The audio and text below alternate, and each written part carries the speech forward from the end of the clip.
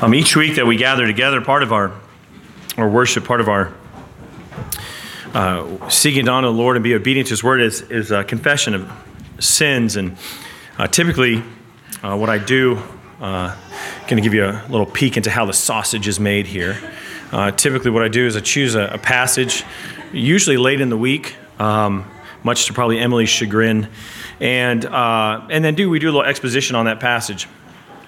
Try to choose passages and try to go places in the Scriptures that encourage us to confess, that remind us of why we should do it or why we should strive in holiness. And sometimes the most appropriate thing to do, I think, as opposed to having a short exposition, is simply just to let the Scriptures speak, for I can say nothing better than the Bible has already said itself.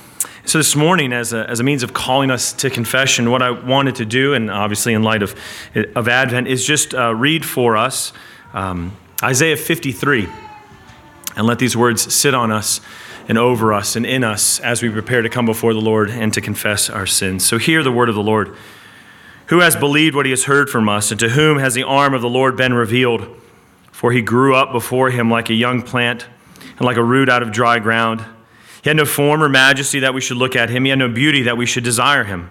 He was despised and rejected by men, a man of sorrows and acquainted with grief, and one from whom men hide their faces. He was despised, and we esteemed him not. Surely he has borne our griefs and carried our sorrows, yet we esteemed him stricken, smitten by God, and afflicted.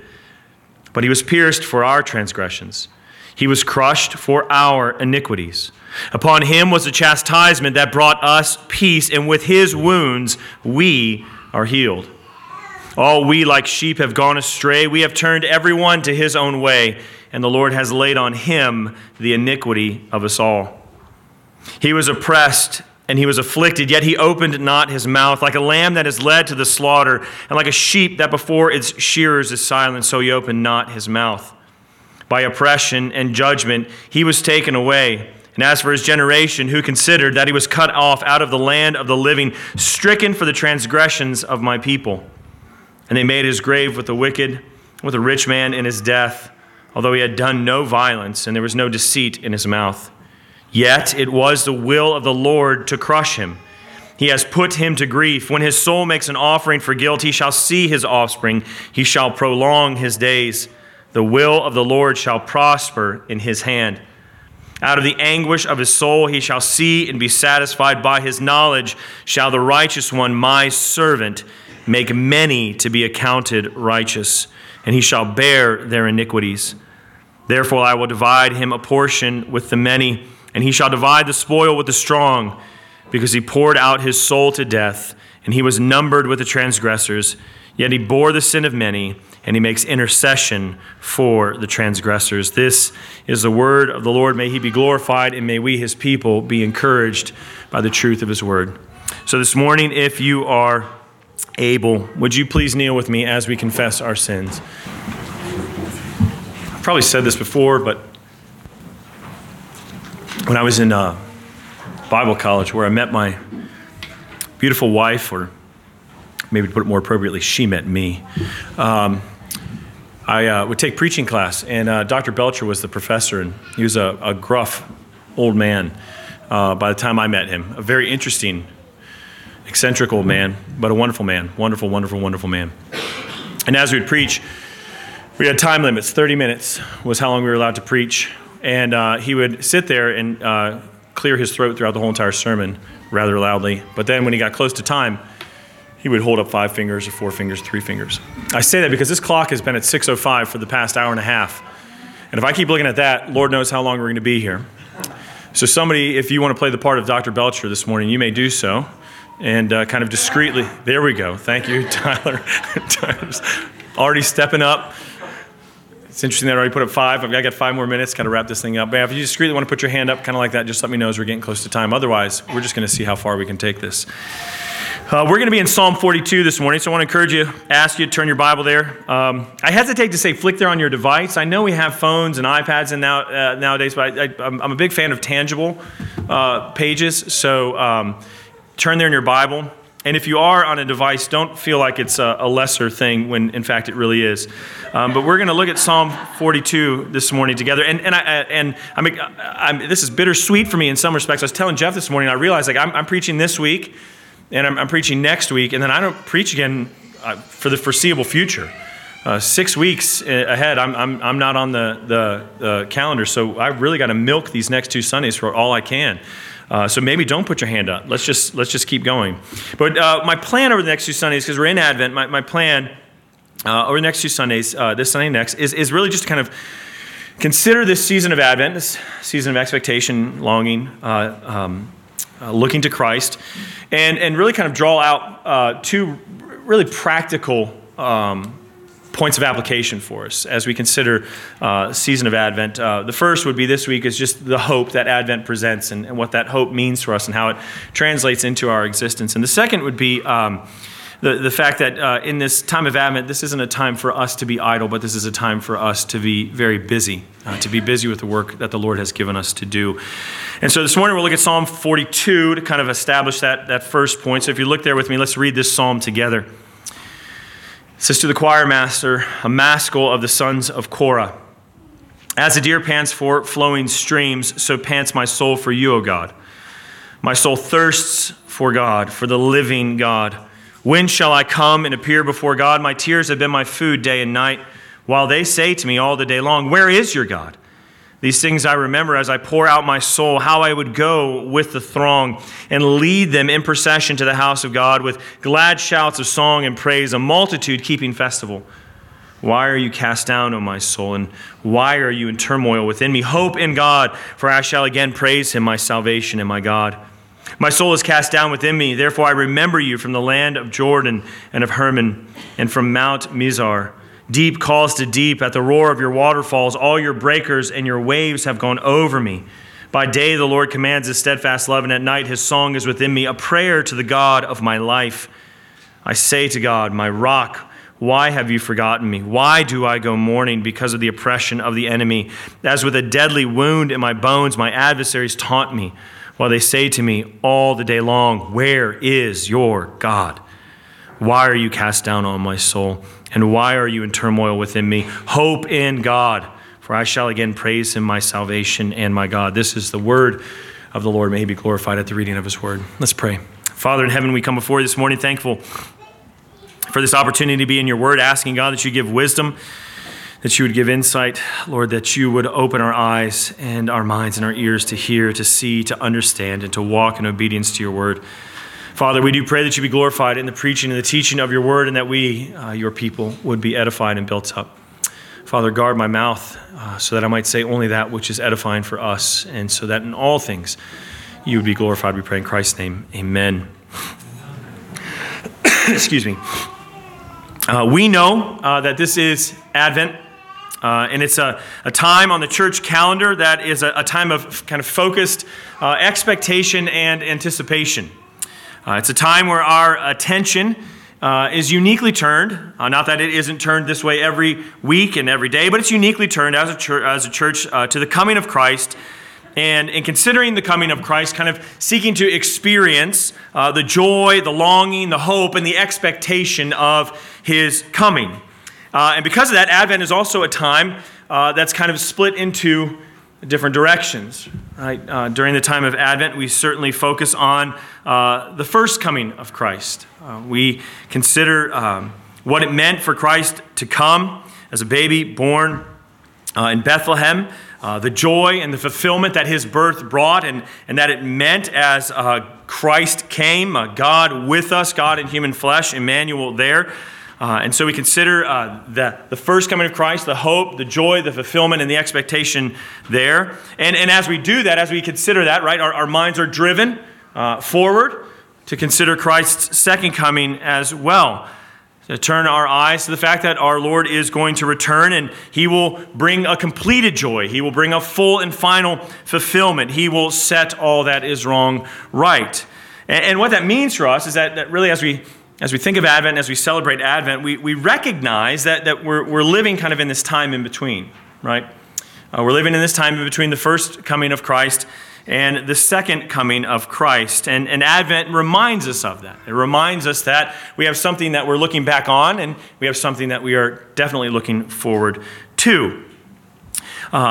Living in this time in between also reminds us that we are living in a time that still is under the curse of sin. We live in a Genesis chapter 3 world right now. A world that is full of struggles and difficulties and hardships. A world that is marked by sin and the curse of sin. And so this morning, what I want us to do in turning our attention to consider the coming of Christ in this Advent season is to consider the hope that presents for us. Right? A hope that I believe enables us, encourages us, and even emboldens us to live in the midst of this time in between, to live in the midst of this time of hardship, difficulty, and struggle marked by the continual presence of sin. And those difficulties and those hardships and those struggles are manifested in a multitude of ways in our lives, and we know that all too well. And so I want to look at Psalm 42 and try to flesh this out for us. Now, as we look at Psalm 42, the first thing you might be thinking, possibly, is what does Psalm 42 have to do with Advent? I realized driving in this morning that I've been trying to, maybe subconsciously, trying to pick passages for Advent that maybe aren't necessarily on everybody's radar for Advent. I remember last year, one of the sermons I preached was from Genesis 38 for Advent, not necessarily one that you automatically flock to. Right? If you remember Genesis 38, Kyle preached on it a couple weeks ago. That's in Judah and Tamar and the sin and comes out of that situation. And so maybe Psalm 42 doesn't necessarily immediately jump off the page as a section or a passage that you would look at for Advent. But I think as we look at it, what we see as we look at the psalmist's struggle here in Psalm 42 is I think we find that the emotion, the expectation, the struggle, the longing, the hope that's present all in this psalm is very reflective of and finds a lot of connection to the hope, the struggle, the expectation, the longing that we have, and the hope and the expectation and longing that we uniquely experience and consider during the time of Advent. As we look at Psalm 42 begins with an expression of deep desire, right? The psalmist begins with this kind of evocative image, this picture of a deer that is panting for flowing streams of water, right? We get this picture in our mind of a deer that is thirsting for water. I kind of, as I was thinking about a deer in the desert that's just kind of like wandering around looking for water, and then when that water is found, right, the satisfaction and I don't know if deer, I almost said deers. I don't know if deer experience joy, but the satisfaction that the stream of water would give to a thirsting deer. 5 minutes. All right, we got to stop real quick. I shouldn't have said that, Jeff. That's your one freebie. No more of the 5-minute hand. All right. The satisfaction that would provide for the deer, right? The psalmist is connecting that to his own longing. He's not thirsting for water. He's not looking like a deer is looking for streams of water. He is thirsting for the Lord, and he expresses it in this deep way. As a deer pants for flowing streams of water, so my soul pants for you, Lord. So my soul longs for you. My soul thirsts for the living God. This idea of thirsting for God and God satisfying thirst obviously is picked up in the New Testament as Christ declares himself to be the streams of living water that he will produce in people. And so there's a satisfaction that the psalmist is looking for, a satisfaction that can only come as he is in the presence of the Lord. Right? He longs to appear before the Lord. He longs to worship the Lord. He longs to even see the face of the Lord. When it says in verse 2, when shall I come and appear before God? A way we can understand that is he longs to see the very face of God. And so this deep and longing desire is clearly made known in verses 1 and 2, and it kind of reaches this emotional apex really in the beginning of verse 3, where he says, my tears have been my food day and night. Right, so great is this desire that the psalmist is expressing, and the fact that it remains yet unfulfilled is a source of immense pain and anguish in the life of the psalmist. He cries out, the only thing I've been eating is my very own tears. And what we see as we read through the psalm is that this longing of the psalmist is exacerbated and even frustrated by both distance and adversaries. Right, his separation from the city of God, his separation from the temple, his separation from the presence of God is making his longing all the more tangible, all the more real. He longs to be with God because he is separated from God. And then on top of this is this taunt or this ridicule that comes from his adversaries who question him with the question of, where is your God? We notice that twice. Excuse me. It comes up. Excuse me. It comes up in verse 3. He says, my tears have been my food day and night, while they say to me all the day long, where is your God? And then we see it again in verse 10. As with a deadly wound in my bones, my adversaries taunt me, while they say to me all the day long, where is your God? And so this sense of separation and this sense of abandonment is just kind of emphasized, and it's enhanced by the taunt of these adversaries, to the extent that the psalmist himself begins to struggle with this. He begins to struggle with the separation he feels from God. He begins to wonder why God has abandoned him. If we read through the Psalms, you know that this is a rather common theme in the Psalms, this sense of abandonment, this sense of separation. One of the most famous Psalms being Psalm 22, a messianic psalm that Jesus quotes on the cross. So in verse 9, the psalmist cries out, I say to God, my rock, why have you forgotten me? Why do I go mourning because of the oppression of the enemy? And then again, as we saw in verse 10, as with a deadly wound in my bones, my adversaries taunt me, while they say to me all the day long, where is your God? And so as we look at the psalmist here in Psalm 42, we see a man who is longing for the presence of God, who desires to be with the Lord, longs to worship God, is unsatisfied until he is in God's presence. And that lack of satisfaction or that anguish in him is amplified by his distance from the Lord and by these taunts from his enemies.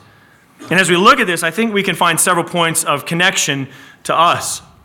As we read the very first verse of Psalm 42, I don't think it's out of place to say that our desire for the Lord should match or even exceed that of the psalmist.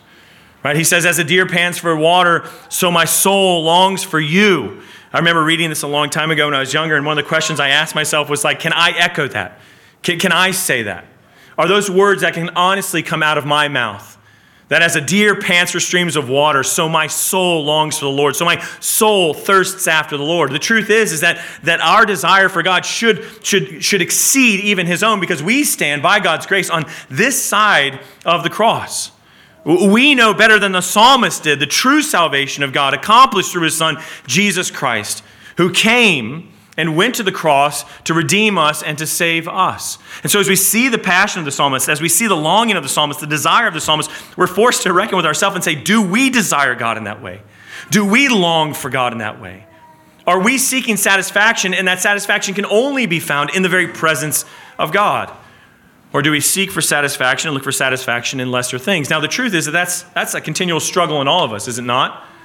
There's always things vying for our attention and vying for our affections. There's always things saying, hey, listen, if you take me, you really will be satisfied. This is the time of year when I don't know if you guys watch TV anymore. Does anybody watch TV?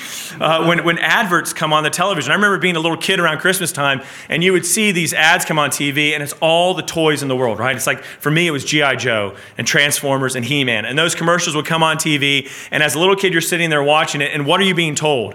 The only way you're going to be happy, the only way you're going to be satisfied, the only way this Christmas is going to mean anything is if you have this, which for me was personified in the G.I. Joe aircraft carrier, which to this day I have yet to receive.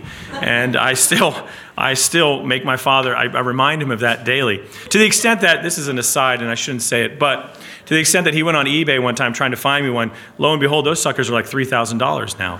So Dad really missed the boat back in the day, didn't he?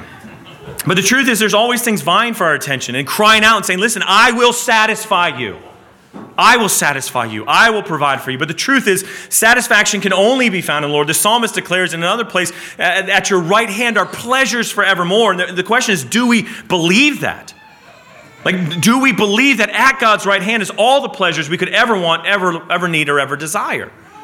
And so the psalmist is speaking to us as well, saying, listen, your desire, you who know Christ, you who are in Christ Jesus, your desire for the Lord should be even greater than my desire for the Lord.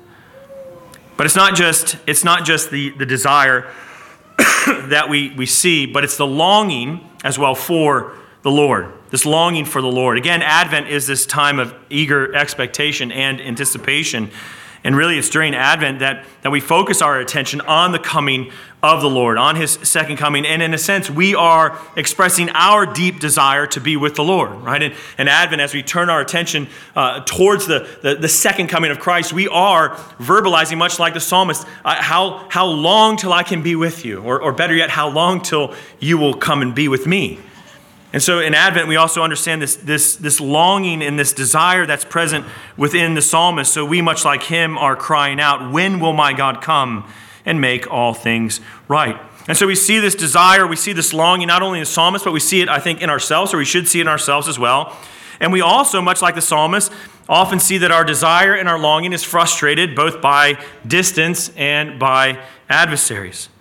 Right, again, we celebrate Advent, or we celebrate this time of season because Christ has not returned yet. That's a spoiler alert for you. Christ hasn't come back yet.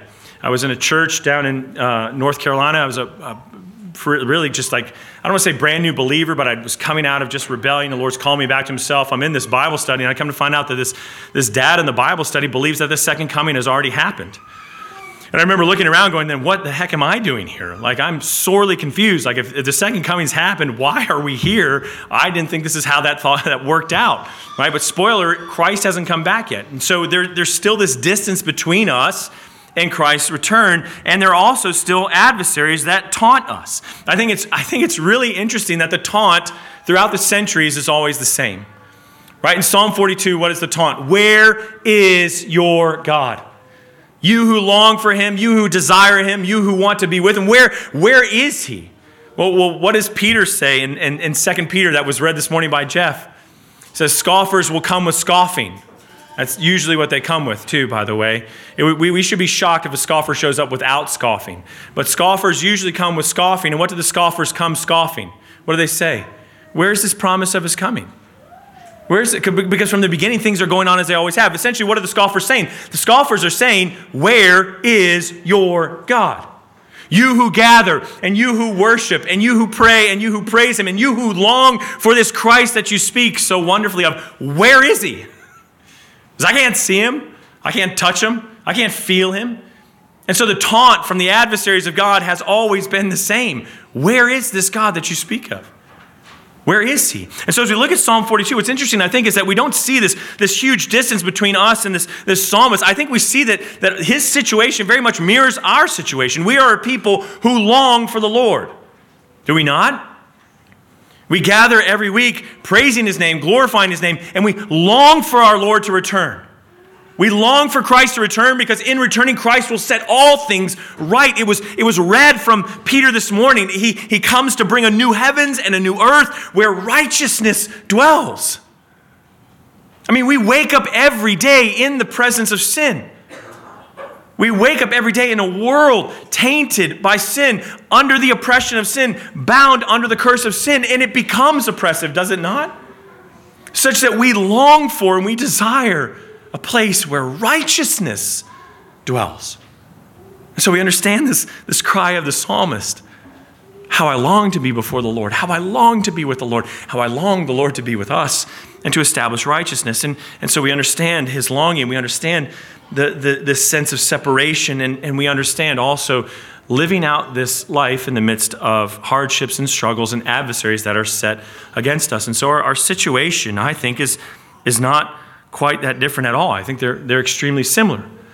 And I say that because I believe, could be wrong here, but I believe that if our situations are similar in that way, then the hope that comforts the psalmist in the midst of this, right, the hope that comes to him in the midst of his anguish and his desire and his longing, his expectation, adversaries oppressing him, the hope that comforts him will be much like or is reflective of the hope that will comfort us as well. Or maybe to say it another way, in looking at the hope that comforts the psalmist, we can see hope that will comfort us as well.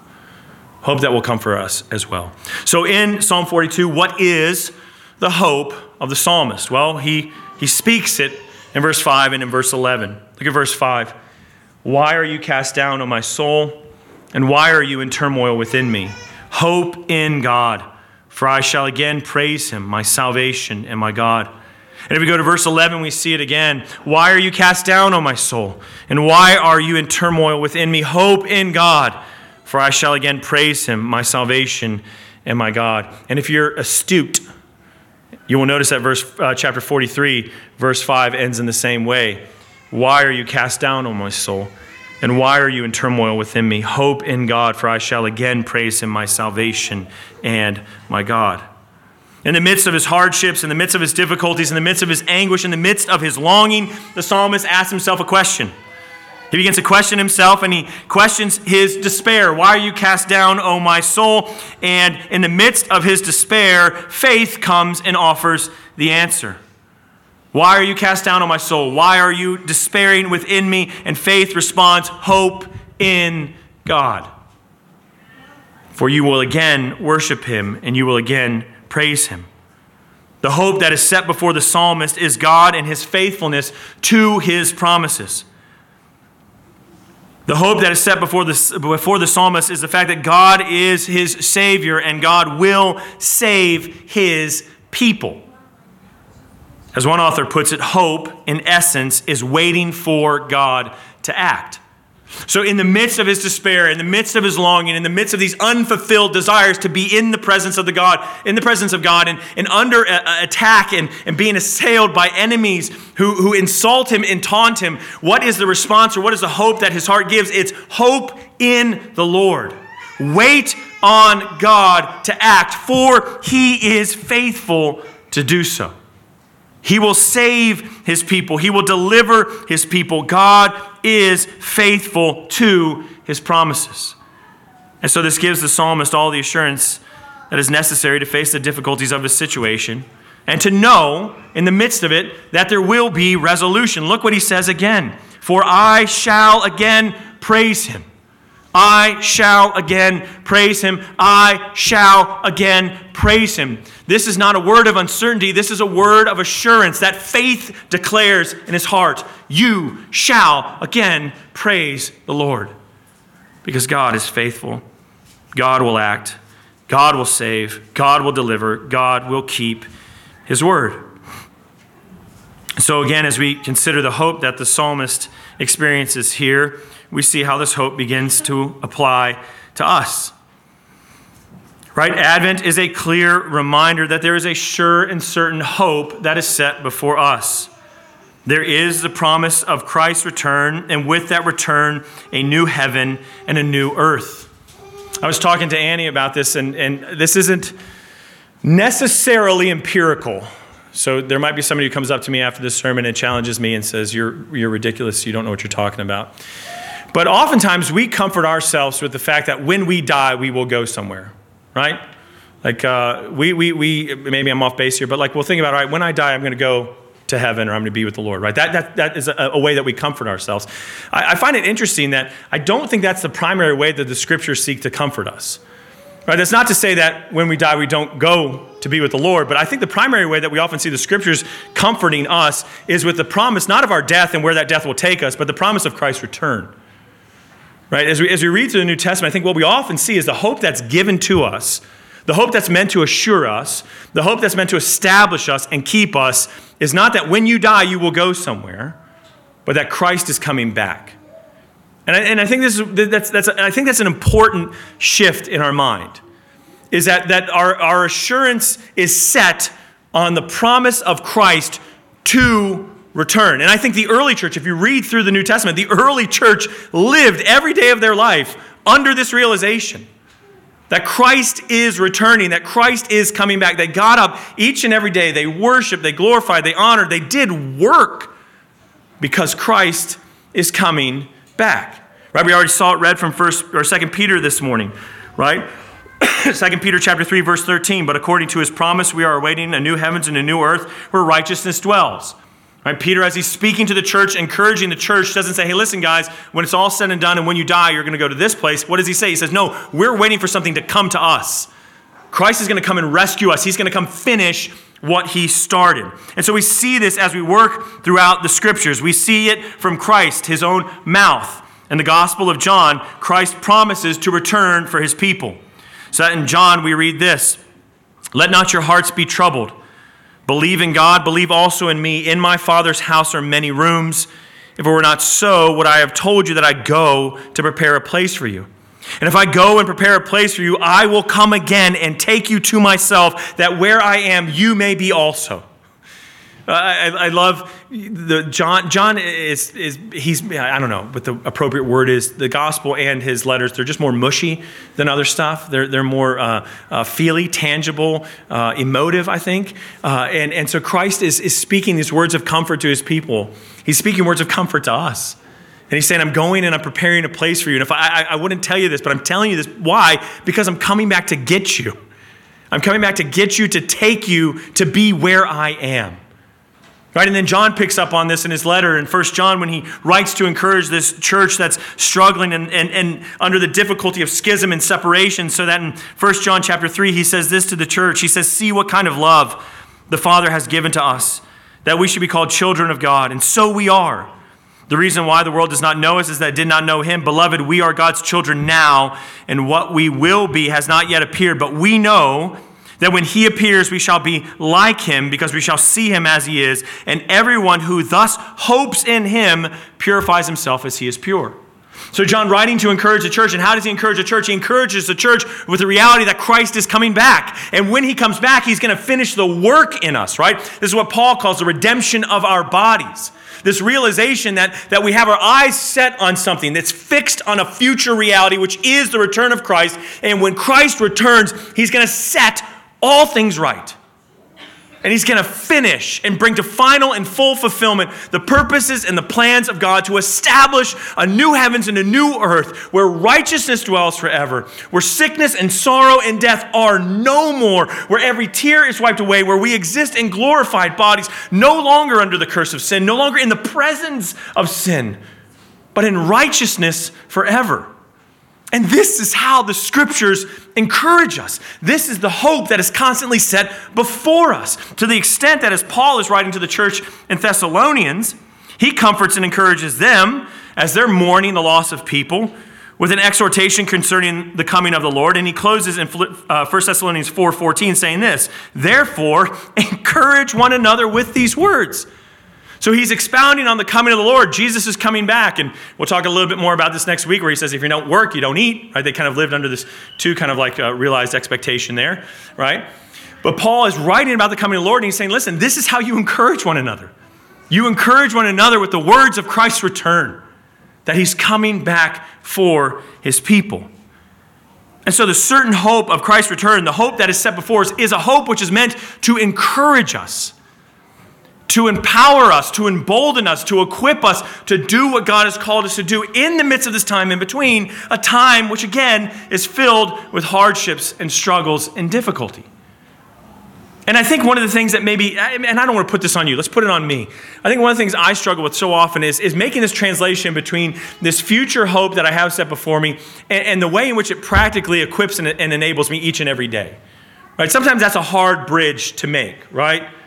Kind of like, I know Jesus is coming back. I know that's in the future. And sometimes, as post-mill people, way maybe in the future. So what does that hope, how does that have anything to do with my day-to-day life? Right? The right now of life. As I'm struggling with sin in my own life, as I'm struggling with cancer, as I'm struggling with hardships, as I'm struggling with marital difficulties, children difficulties. Like, how does that hope of Jesus coming back to set all things right, how does that help me right now? And that sometimes is a very difficult bridge to build. And I would say this, and yet that's what the scripture uses again and again and again and again to encourage the people of God, is that we are marching towards something. We're not just on some indiscriminate path that's kind of wandering through the wilderness. We're marching towards the return of Christ. We're marching towards the final fulfillment of all things. The finish line is set. It's there. And Christ has set us on the path, and we're walking towards it. And when we use the word hope, we don't use the word hope in this kind of like ethereal, kind of like intangible, kind of like maybe it will, maybe it won't way. We use hope biblically in this way to speak of a certain reality that is set there. And everyone who fixes his hope on this purifies himself, John says, as he is pure. And so that means, like with the psalmist in Psalm 42 and with us in the midst of our daily lives, that not just that things are vying for our satisfaction, but things are vying for our attention as well. right? To take our eyes off of that hope that's set before us, all right? And to fix our eyes on other things, lesser things, distracting things. Things that would pull us away from setting our eyes on that goal and setting our eyes on something else. And that's when things start to fall apart, right? I mean, the writer of Hebrews, as he's writing to the church, what's his grand exhortation to them? What's his grand exhortation in Hebrews 12?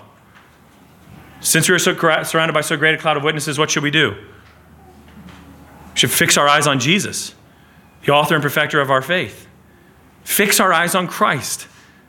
Since we're surrounded by so many people who walked this road before us, who had their eyes set on a future hope that was before them, a hope that they didn't have, that they didn't see the full fulfillment of, but a hope that was set before them. So since we are surrounded by so many people who did this before us, who walked this road with the hope set before them, you do the same thing. Fix your eyes on Christ and walk the path that he's called you to walk. So that means that in the midst of difficulty and hardship, we have something we can something that will take our eyes off of that. It doesn't mean that we kind of live in ignorance of the hardships in our life, but it means that we live in the realization that there's something greater and better and bigger than the hardships and difficulties in our lives, namely Christ and his return. And so during Advent, if I can be of any help and any assistance, I would say that I want us to fix our eyes on the hope that is set before us. To understand that longing, we are eagerly expecting the return of Christ, and understand that in eagerly expecting the return of Christ, we have this sure and certain hope that is set before us, that encourages us and enables us and empowers us and emboldens us to live the life that God has called us to live, even in the midst of difficulty, hardships, and struggles. And so the same exhortation that the author of Hebrews gives to us, I give to us as well. Let us fix our eyes on Christ, the author and perfecter of faith, and let us run with endurance the race that is set before us. Let's pray. Father in heaven, we praise you and thank you for your word. We praise you and thank you for Christ Jesus, who is our hope and salvation. We thank you, Lord, that like the psalmist, we can declare hope in God. For we will again worship you. Father, we hope in you, and we pray, Father, that you would continue to produce hope in us, faith in us, trust in us, dependence in us as we look to you and know, Father, that you are faithful to keep your word. And to know, Father, that set before us is the return of Christ when all things shall be made right.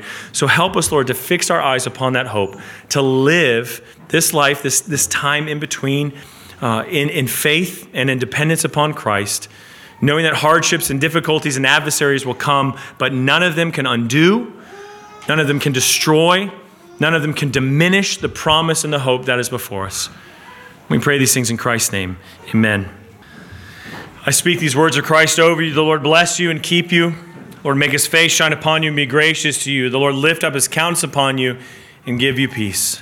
Let us go this week, trusting and hoping in our God who is able to save.